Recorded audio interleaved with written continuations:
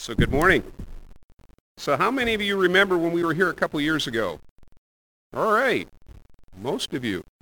The rest of you have put it out of your memory and prayed about that. So my name is Randy Jaspers, my wife Christy, and we live in Jamestown, North Dakota. Anybody have any idea? Jamestown, let me see here. How do I do this?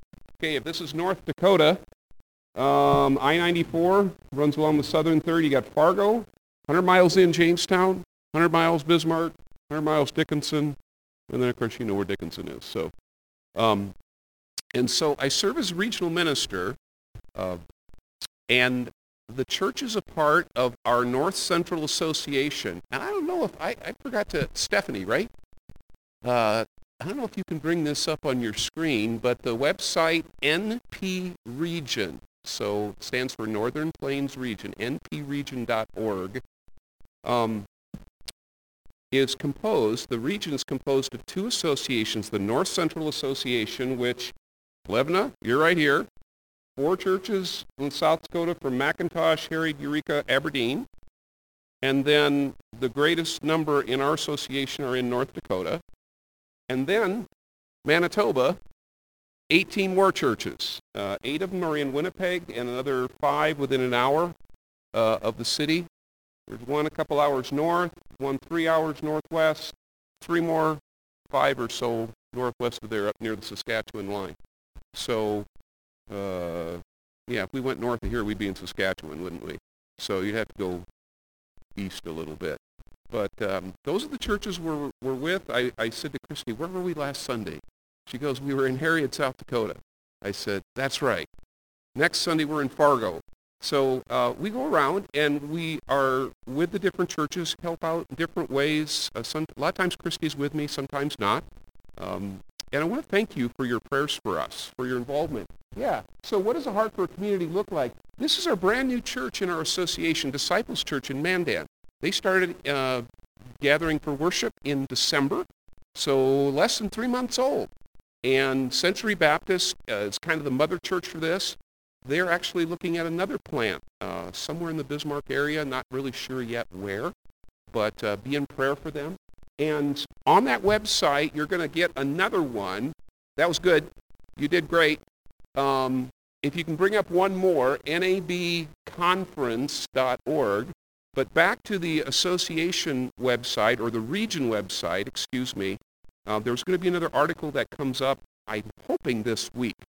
And the title is going to be Our Master's Voice. So that should come up. But you can find a lot of information about our 2 associations, our region, on that website that we had just there, including our kind of like our churches of the week. So today, for instance, we're praying for Goodrich, First Baptist Goodrich, Pastor Jim and Rosemary Grupp, and then in Manitoba, Oak Bank Baptist, Pastor Bruce and Monica Hollins. So nabconference.org, that's the conference website, and on there there's a bunch of information, including the stuff that Anita mentioned about missions. You can also find out the different things. There's one under the publications, The Intercessor, and there's a daily prayer guide. Today we're supposed to be praying for the youth of our conference and the youth of our churches. So different things that you can find there, as well as during this time coming up to Easter, you can get a daily email. I just pulled this up on my phone. And the overall title is, We Sing the Mighty Power of God. And so what they're doing, each day, they're taking a favorite hymn and using a verse of the hymn, and then some scripture with it. So today is Joyful, Joyful, We Adore Thee. The scripture passage associated with it is Psalm 8, and then there's a devotional thought for you. So this is something you could do, suggestion around the table. And Dad, you know what? If they're saying you need to be leading devotions in your family, well, here's something you can do for Easter, and you can just bring it up and read it together as a family, maybe around the table. But just some ideas. Again, thank you for your prayers. Thank you for your support.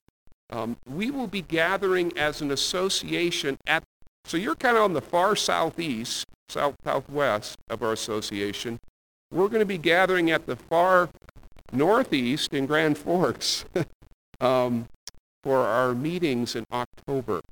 And Carrie Bender will be with us, our Vice President for Missions. So in a way, he's kind of like Rick and Debbie Barden's boss. Carrie is a fantastic speaker. If you ever get a chance to have him here, invite him. He's an NAB boy, grew up right on the North Dakota-South Dakota line. He actually was our youth director for a couple, 3 years in Jamestown. And Carrie and his wife, Stacy, Carrie serves our conference. Rick and Debbie, you're going to enjoy them. You know them. I don't know them that well. You know them much better than I, but you're going to have a great time with them on Wednesday evening. Our churches, we kind of some of the main themes that we have for our conference are to really join God and determine what is his mission that he's on, not just internationally, that's part of it, international missions, but also locally. What's he inviting to us to, and I'm going to talk a little bit about that, kind of right under our noses. And then another area, and we kind of got at this a little bit during our Sunday school time, is what is Christ's or God's formational work in us? So it's one thing to receive Christ as Savior, but are we allowing the Holy Spirit to really do his work, his formational work in us, to create in us or to form us, as the Bible says, into the image of his Son, our Savior? And then a fourth area that we're kind of pushing into more is recognizing, as the Scripture says in Revelation, that when we're around the throne, there will be people of every tribe, tongue, nation, and ethnicity. I'm not sure exactly how it goes in that passage, but that we will be gathering, we will be part of that great throng in heaven. And so to push into maybe some of the areas and some of the peoples maybe that are a little different from us, but God is calling us to recognize that his work is in them, and how can we be a part of work together, and what needs to take place with that. So some things happening. One of the things that I do is work with pastors. I'm kind of a pastor to pastors in a way. And I work with boards, work with search committees. In our own association, we have 5 churches that are open right now. Harriet, Eureka, Venturia, North Dakota.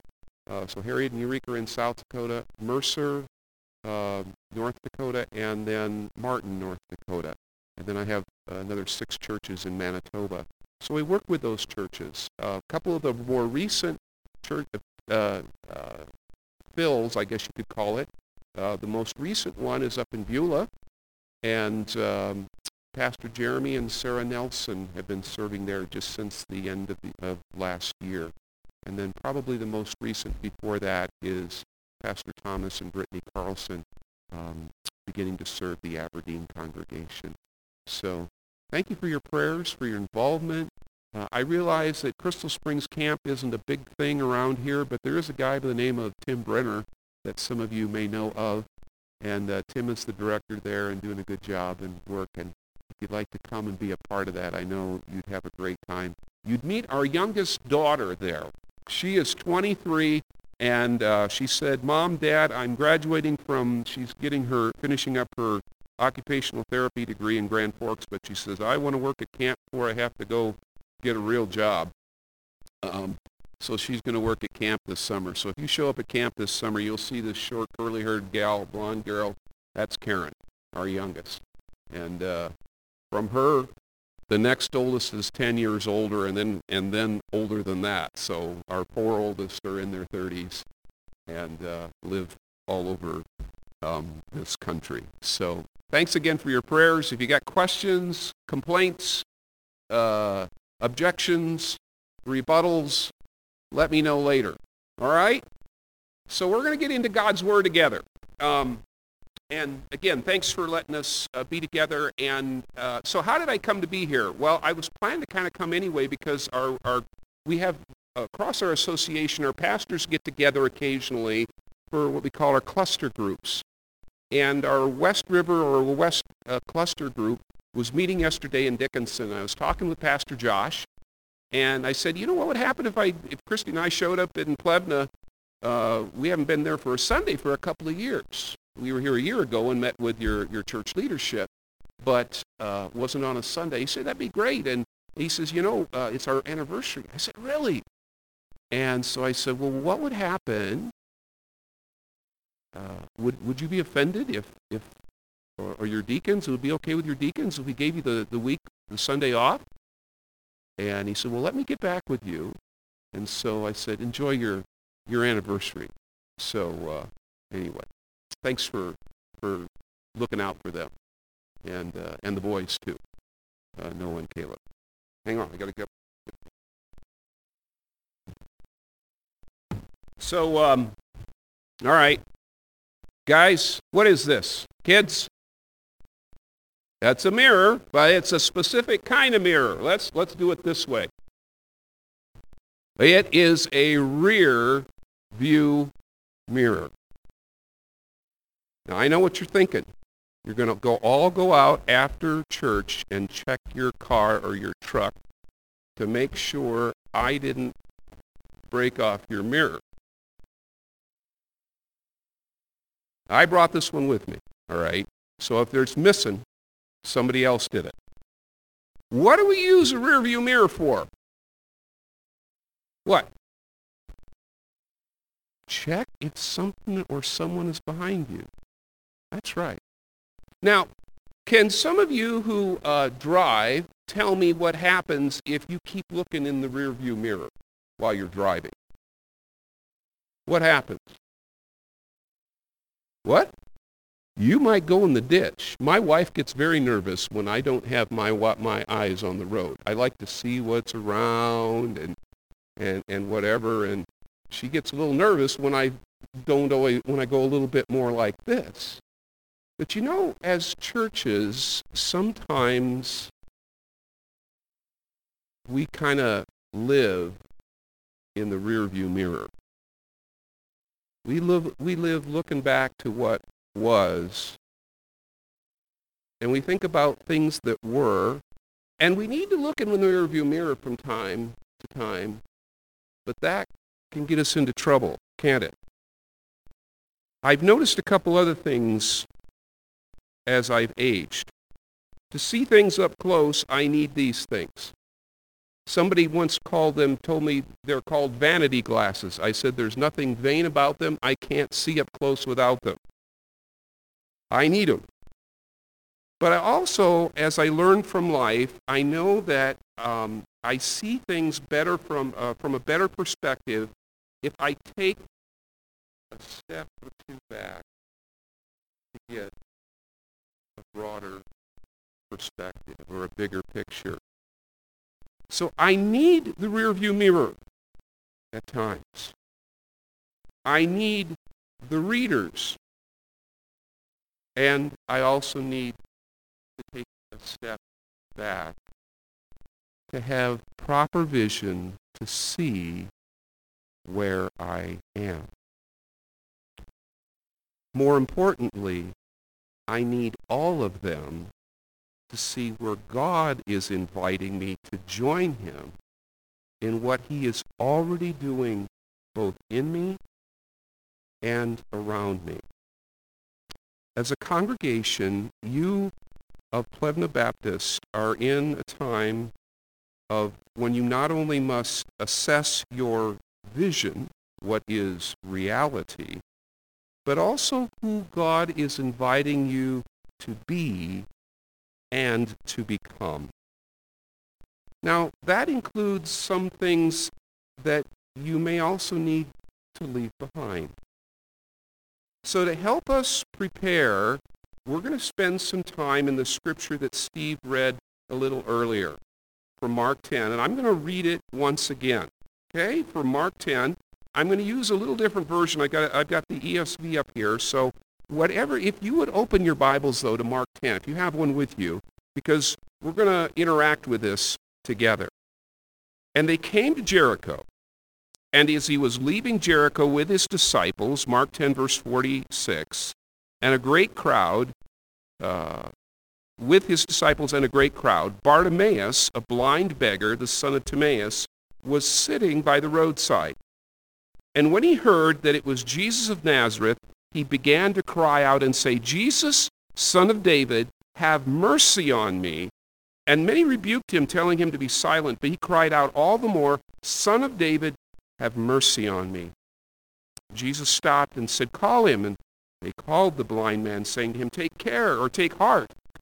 Get up, he's calling you. And throwing off his cloak, he sprang up, and he came to Jesus. And Jesus said to him, what do you want to do? What do you want me to do for you? The blind man said to him, Rabbi, let me recover my sight. And Jesus said to him, go your way, your faith has made you well. And immediately he recovered his sight and followed him on the way. So today, as we interact with this text or this scripture passage, I want you to help me with some of the things, some of the observations. Now, I'm going to give you a couple things to get us started. When we read Scripture, it's always important to know what comes before and what comes after. Now, that may seem pretty obvious, but sometimes we don't do that, and by doing that, it helps us to get a much better understanding of what's happening. This section seems to begin in verse 32 of chapter 10. And they were on the road, or on the way, literally, going up to Jerusalem, and Jesus was walking ahead of them, and they were amazed, and those who followed were afraid. So there's amazement and there's fear. And taking the 12 again, he began to tell them what was to happen to him, saying, see, we are going up to Jerusalem, and the Son of Man will be delivered over to the chief priests and the scribes. They will condemn him to death, deliver him over to the Gentiles. They will mock him, spit on him, flog him, kill him, and after 3 days he will rise. The account of Bartimaeus is between the request of James and John. So right before our passage, there is an interaction of James and John that they come to him and they say, Jesus, would you do what we're asking of you? And Jesus says, what do you want me to do for you? And you remember what they asked? What did they want? Do you remember it? Anybody remember? Or you can go ahead and look. It's not a test. It's an open book one. You remember? Yeah. So they know that Jesus is going to Jerusalem, and James and John want to come, and one passage says that their mother was involved too. You know, you can't say no to mom. But anyway, they came and they said, we want you to do what we ask. We want to sit one on your right and one on your left when you come in your glory and your kingdom. And that's the passage that's just before the one we're looking at today. The one right after, in chapter 11, is what? Take a look at your Bibles. What does it say? The headline, the heading. The triumphal entry, or what we typically celebrate as Palm Sunday. So right after this passage that we're in, so you've got the request of James and John, you've got blind Bartimaeus at Jericho, and then you've got the people welcoming Jesus into Jerusalem. So where does this take place? I already told you. Where does it take place? In John 10 here, where we're our passage. Where? Not Jerusalem, but it starts with J. Jericho. Very good. So it's J-E-R. Okay. Jericho is down from Jerusalem. It's by the Jordan River. It's an ancient city. Where does Jericho appear in the Old Testament? It's kind of a famous passage where it comes. Remember? Yeah, Joshua fought the battle of Jericho. Remember hearing that one? Okay, that's how you can remember it. But the people were all around, all marched around, and the walls fell. Jericho is an ancient city. Now, at this time, Herod the Great, or actually Herod the Great isn't living at this moment, but he was when Jesus was born. Herod the Great had built a magnificent winter palace there, and it was kind of a new city, as it were, outside of the old city. So back to to Mark 10, 46 through 52, who do we find out? You got to open your Bibles. Guys, find a Bible. You can find one behind you or in front of you. Mark 10, who is present in our story here? Who we got? Who's there? Who's one of them? Bartimaeus, okay. The blind beggar is there, but there are other people there, aren't there? Who else is there? Okay, Jesus' disciples. I already gave you a clue on another one. Okay, there's a large crowd, and there's another one there. Let's not forget the main guy, Jesus. All right, yeah, the answer is always Jesus, right? Whatever the answer is whatever the question is in Sunday school, the answer is always Jesus, right? May sound like a squirrel, but it's Jesus, right? No, I'm teasing you. Okay. So, what is this blind man doing? He's begging. Why is he begging? Exactly. He is poor. And the custom was that when a person gave, so I'm going to pick on Steve. So Steve's coming along and I'm begging, and part of the custom would be if Steve would give to me, I'm the one begging, part of it would be it was considered a righteous act for Steve to have pity on me and to give money for my needs. And then what I would do is I would get up and I would pray and pronounce a blessing and call for God's blessing upon Steve. That was the custom, to receive the blessing from the beggar. Jesus, we read, is on his way to Jerusalem. There is one more long, arduous day of travel. So you have Jesus, you have Bartimaeus, you have the disciples, you have the large crowd. Well, who is that large crowd? Well, we know it's the apostles, the 12, and others who are traveling to Jerusalem for the feast. We know as the Passover, the Feast of Unleavened Bread. So, according to the passage, in verse 47, what does Bartimaeus hear?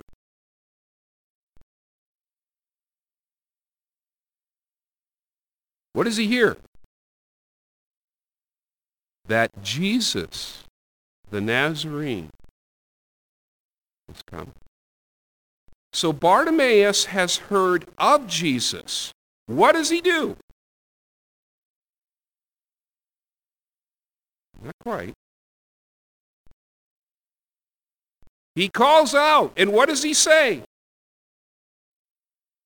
What does he call? What does he say? Son of David, have mercy on me. What does Jesus do? Verse 49. He stops, doesn't he? He stops. Literally, he stands. Call him. They call him. Take heart. Take courage, the crowd says. He's calling you. And 3 times in verse 49, the word call, the verb call, for our English teachers, and those of you who are learning that, your grammar. 3 times in verse 49, the word call is used. Some think this is the main part of the story, the main point of the story. Jesus calls a blind man to follow him. Now, pause. Earlier in chapter 10, Jesus gets angry with his disciples who don't allow children to come to him. You can read that later. The next story after that one is of the rich man who is invited to follow, but whose wealth gets in the way of following Jesus. So what does Bartimaeus do in our story? Yeah, he not only comes to Jesus, what does he do? What does it say? Keep on looking at it. He does what? He jumps up, throws off his outer garment, which he would have used to collect the coins in front of him.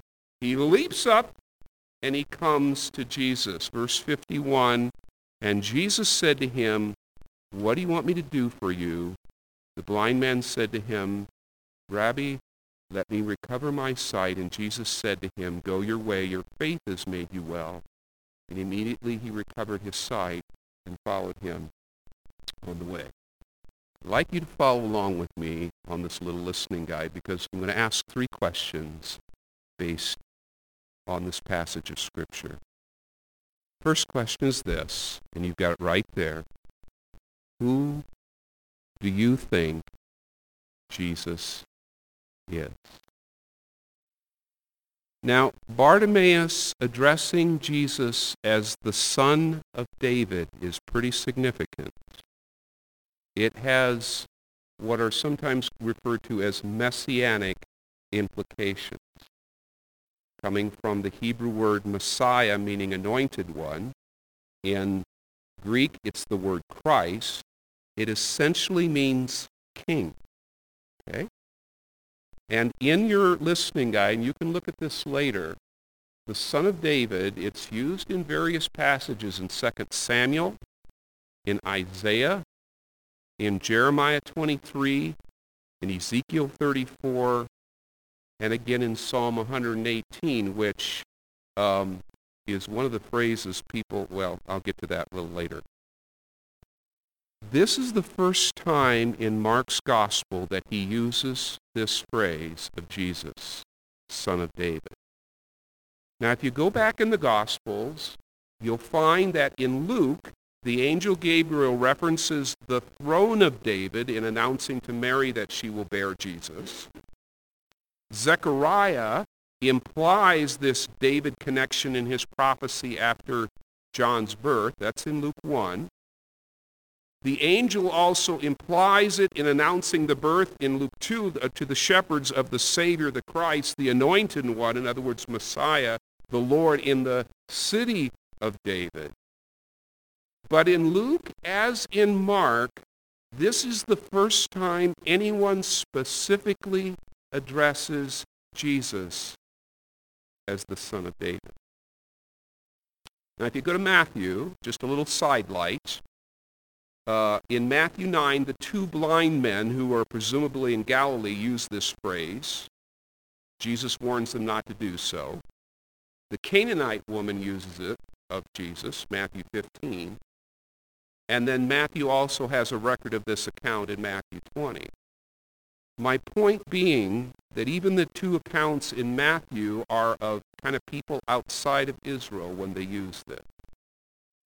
The very next story, we just talked about this, after this passage in Mark 11, is the response of the people at Jesus' arrival in Jerusalem. And it has them shouting, what? Hosanna in the highest. Hosanna, blessed is he who comes in the name of the Lord. Blessed is the coming kingdom of our father David. Hosanna in the highest. It's a quote from Psalm 118, verse 26, equating Jesus' coming with the long-hoped-for reestablishment of David's kingdom. Now, we know the story, if we've read this before, that the religious and civic leaders not only reject this, but they decide that Jesus, from this point on, must now be certainly eliminated. What am I saying in all of this? Does Bartimaeus understand the implications when he uses the phrase Son of David?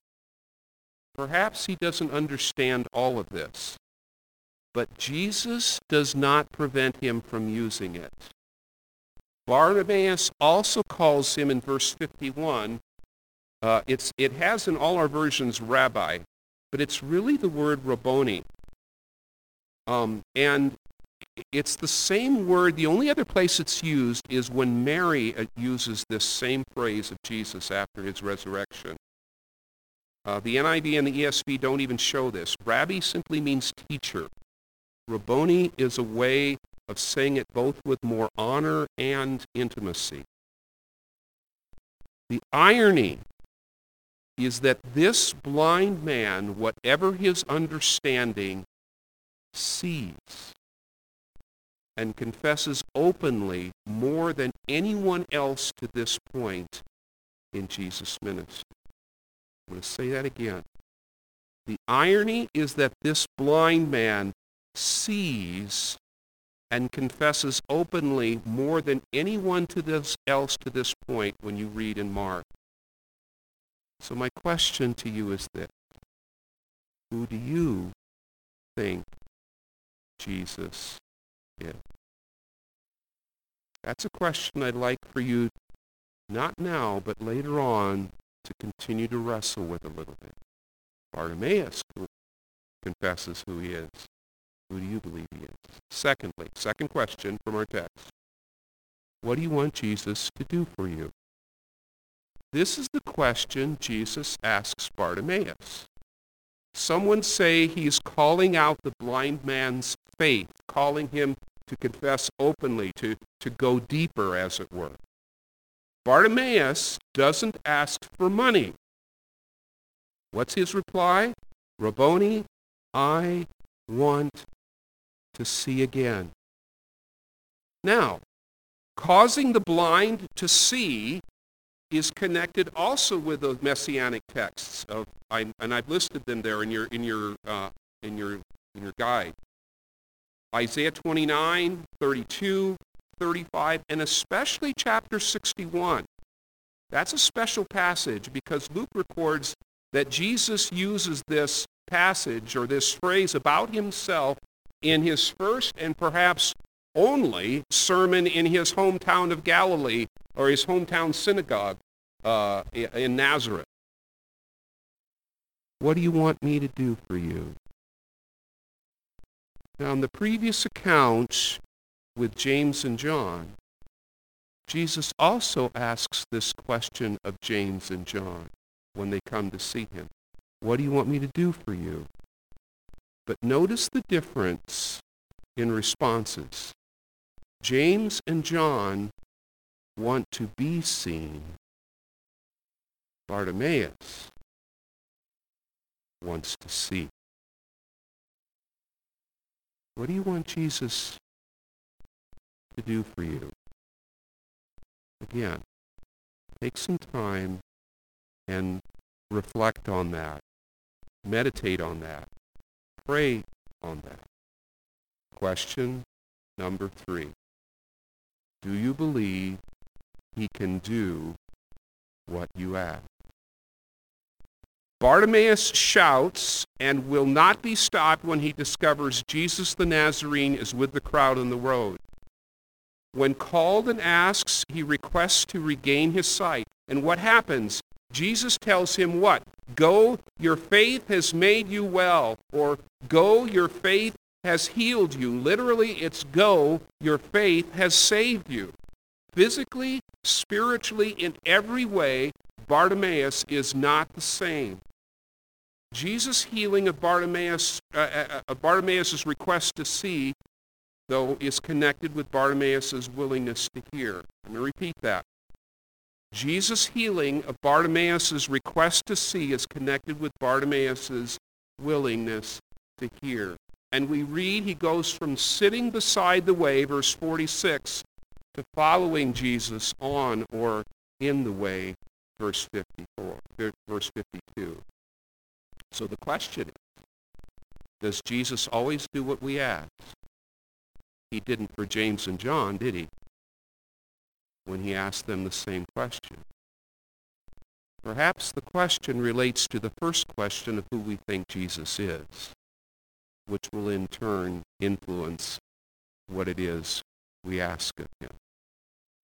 So, as we kind of land the plane here today, I want to come back to question 2,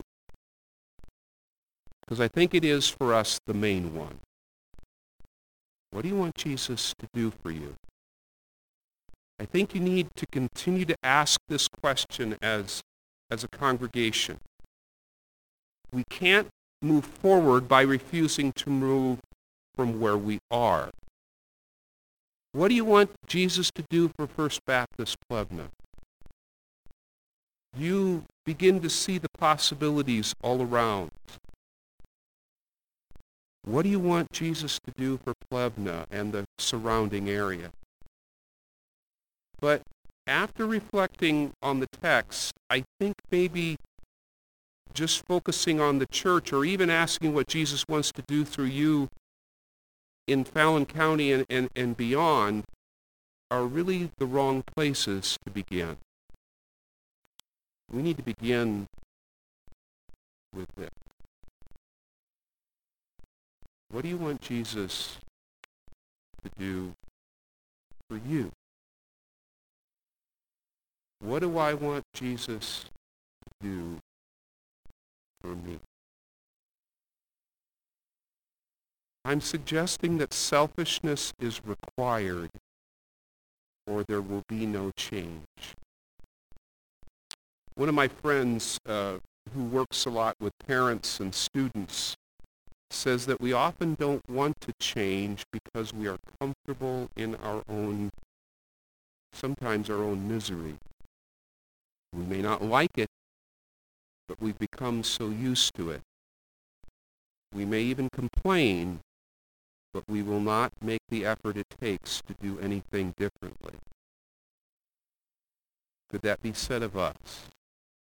Could maybe it even be said of us as a group? What do I want Jesus to do for me? When I begin to open myself to that question, I will move from the requests of being seen to seeing. I'll begin to let the Holy Spirit speak deeply into the areas of my life that I may keep hidden. I begin to trust a brother or sister in Christ with fears and doubts and guilt and frustrations. In other words, the real needs. And then when I begin to see myself, when I begin to realize that Jesus calls me, when I begin to realize that he accepts me as I am, when I realize I have nothing to lose, when I realize he wants me to ask him for the things that limit me, then he who saves gives the faith that saves, that heals, that makes me whole. And a revival takes place in me. And I begin to see my brothers and sisters in Christ differently.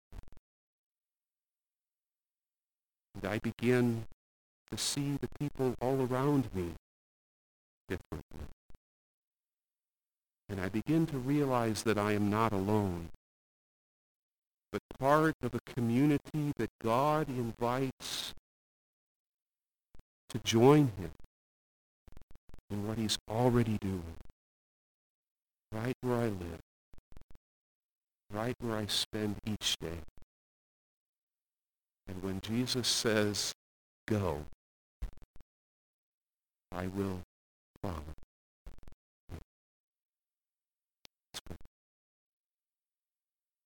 God, I thank you for this church. I'm not talking about the building, although it's a great building. I'm talking about the people.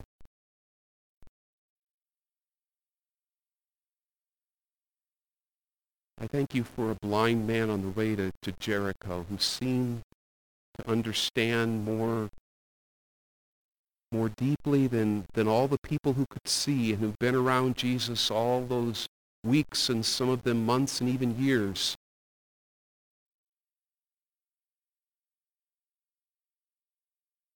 And ask the personal question, because he wanted to see. God, that you would continue to stir in our hearts as we reflect more on your word.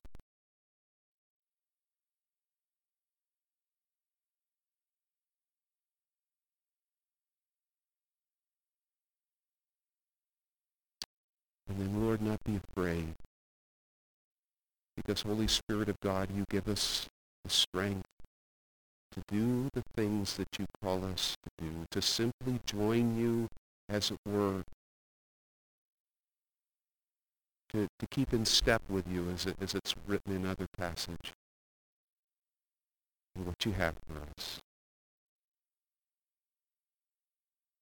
Thank you that you love each of us as we are, that you don't let us stay that way. You give your grace to save us from our sin for yourself, and then to do that work in us as we submit to that good work, that we might be made whole as well. Thank you for Pastor Josh and Leslie. Thank you for the people of this church, and that together, not to be seen, but to see. Thank you. In Jesus' name.